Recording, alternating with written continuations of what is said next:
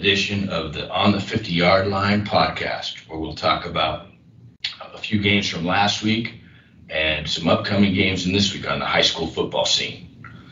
Last week we had a big one for Richmond Hill as the Wildcats beat Effingham 28-6 in a Region 2-6A matchup. Ty Goldrick, the junior quarterback, had another solid game, going 15 out of 23 for 248 yards and a touchdown. And freshman Caleb Easterling had a big game. He rushed for 44 yards and a pair of scores, and also had 5 tackles and an interception in the game. Rayvon Grant had 5 catches for 107 yards and a touchdown. It was a huge win for Richmond Hill, just the second of the year, but they're now 2-1 in Region 2-6A play, with that loss coming to Statesboro. The Wildcats are on the road this week as they face undefeated Brunswick squad, which is ranked number 4 in the state in Class 6A by the Atlanta Journal-Constitution. Effingham County fell to 3-2 on the season and are now 1-1 in region play. They're on the road this week against Glen Academy. Benedictine won its 5th in a row last week as the Cadets rolled to a 49-6 win over Jenkins.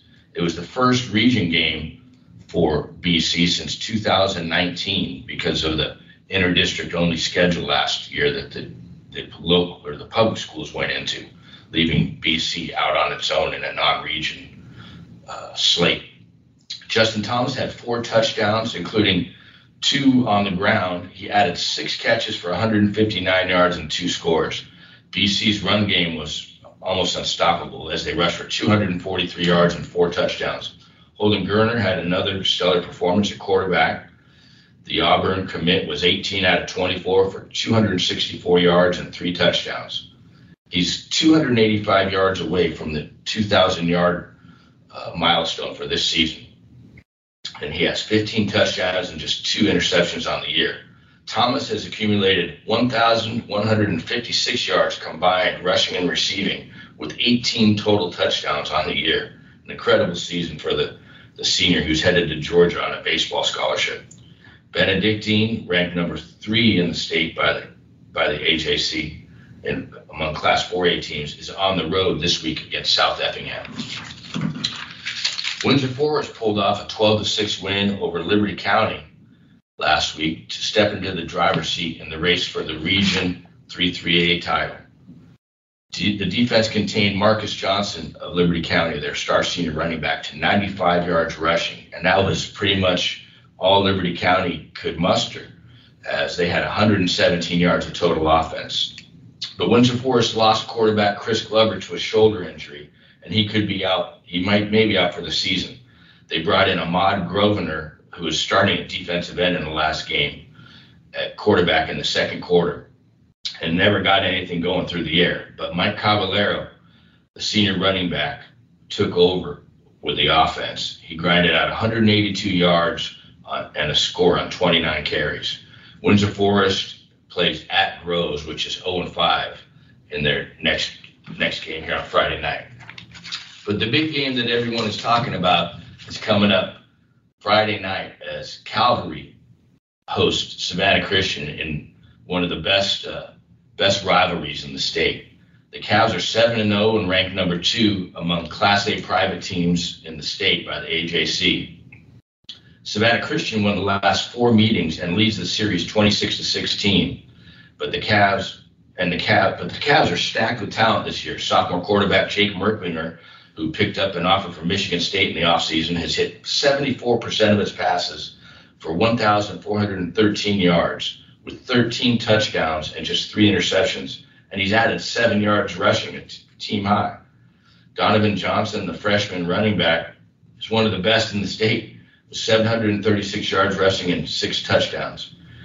And Mike Smith, who leads the team with 379 yards receiving and 5 touchdowns. This kid is a sophomore, 6'4" and 220 pounds. And I was thinking to myself, this guy's college recruiter is going to be coming after him soon. And I was right on that because South Carolina just gave him his first offer on Monday night. I'll have a little story on that coming out in the next day or two. The Calvary defense features guys like Troy Ford Jr., the junior linebacker who has offers from Notre Dame and Auburn, and nose tackle Terry Simmons, who has a 300-pounder who just picked up his first offer from Gardner Webb over the weekend. Calvary's allowing just 11.7 points per game, and Savannah Christian also has a solid defense, allowing 16.7 points per game. That D for the Raiders is led by senior lineman Caleb Womble and his classmate at linebacker Peyton Cromwell, who leads the team with 75 tackles. They got a big-time playmaker in all three phases of the game with wide receiver, DB, and return man George Fudge. So expect a huge crowd and a lot of anticipation and excitement around this game set for Calvary Day at 7:30 on Friday night. And here's a little plug before we go into our interview with Windsor Forest coach Jeb Stewart. You want to get the latest on the Georgia Southern football team? A lot of news there this year. Well, check out Nathan Donaldson's coverage and his coverage of the Savannah State Tigers at SavannahNow.com. And if you want to keep up with everything that's going on in high school sports, we're the spot to go. If you're not a subscriber already, now's the time to try us out. You can get full access to our digital content for just $1 a month for the next 6 months. Go to SavannahNow.com/subscribe now and sign up. And here's the On the 50-Yard Line interview we did last week with Windsor Forest coach Jeb Stewart, who is doing a great job over there with the Knights program in his second year at the helm.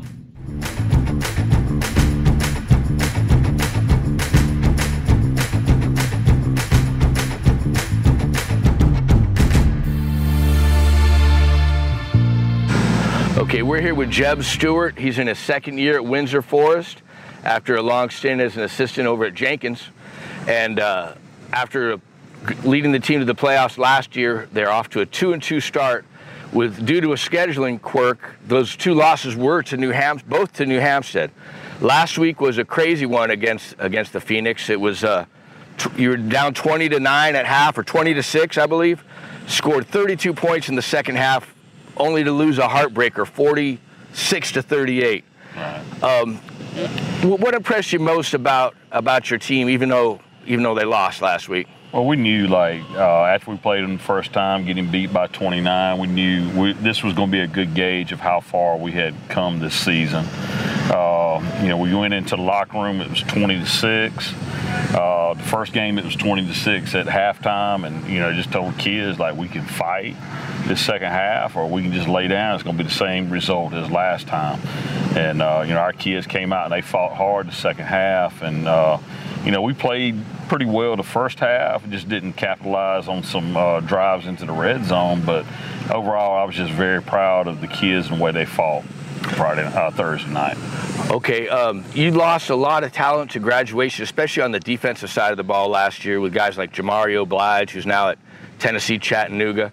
How has the defensive unit been developing so far this year? We knew it was going to be tough, on the defensive side of the ball this year, just replacing so many kids. And we look out there right now. We've got 4, sophomores out there. We got 2 freshmen playing a good bit, and we're building for the future. But we still want to sustain that winning tradition.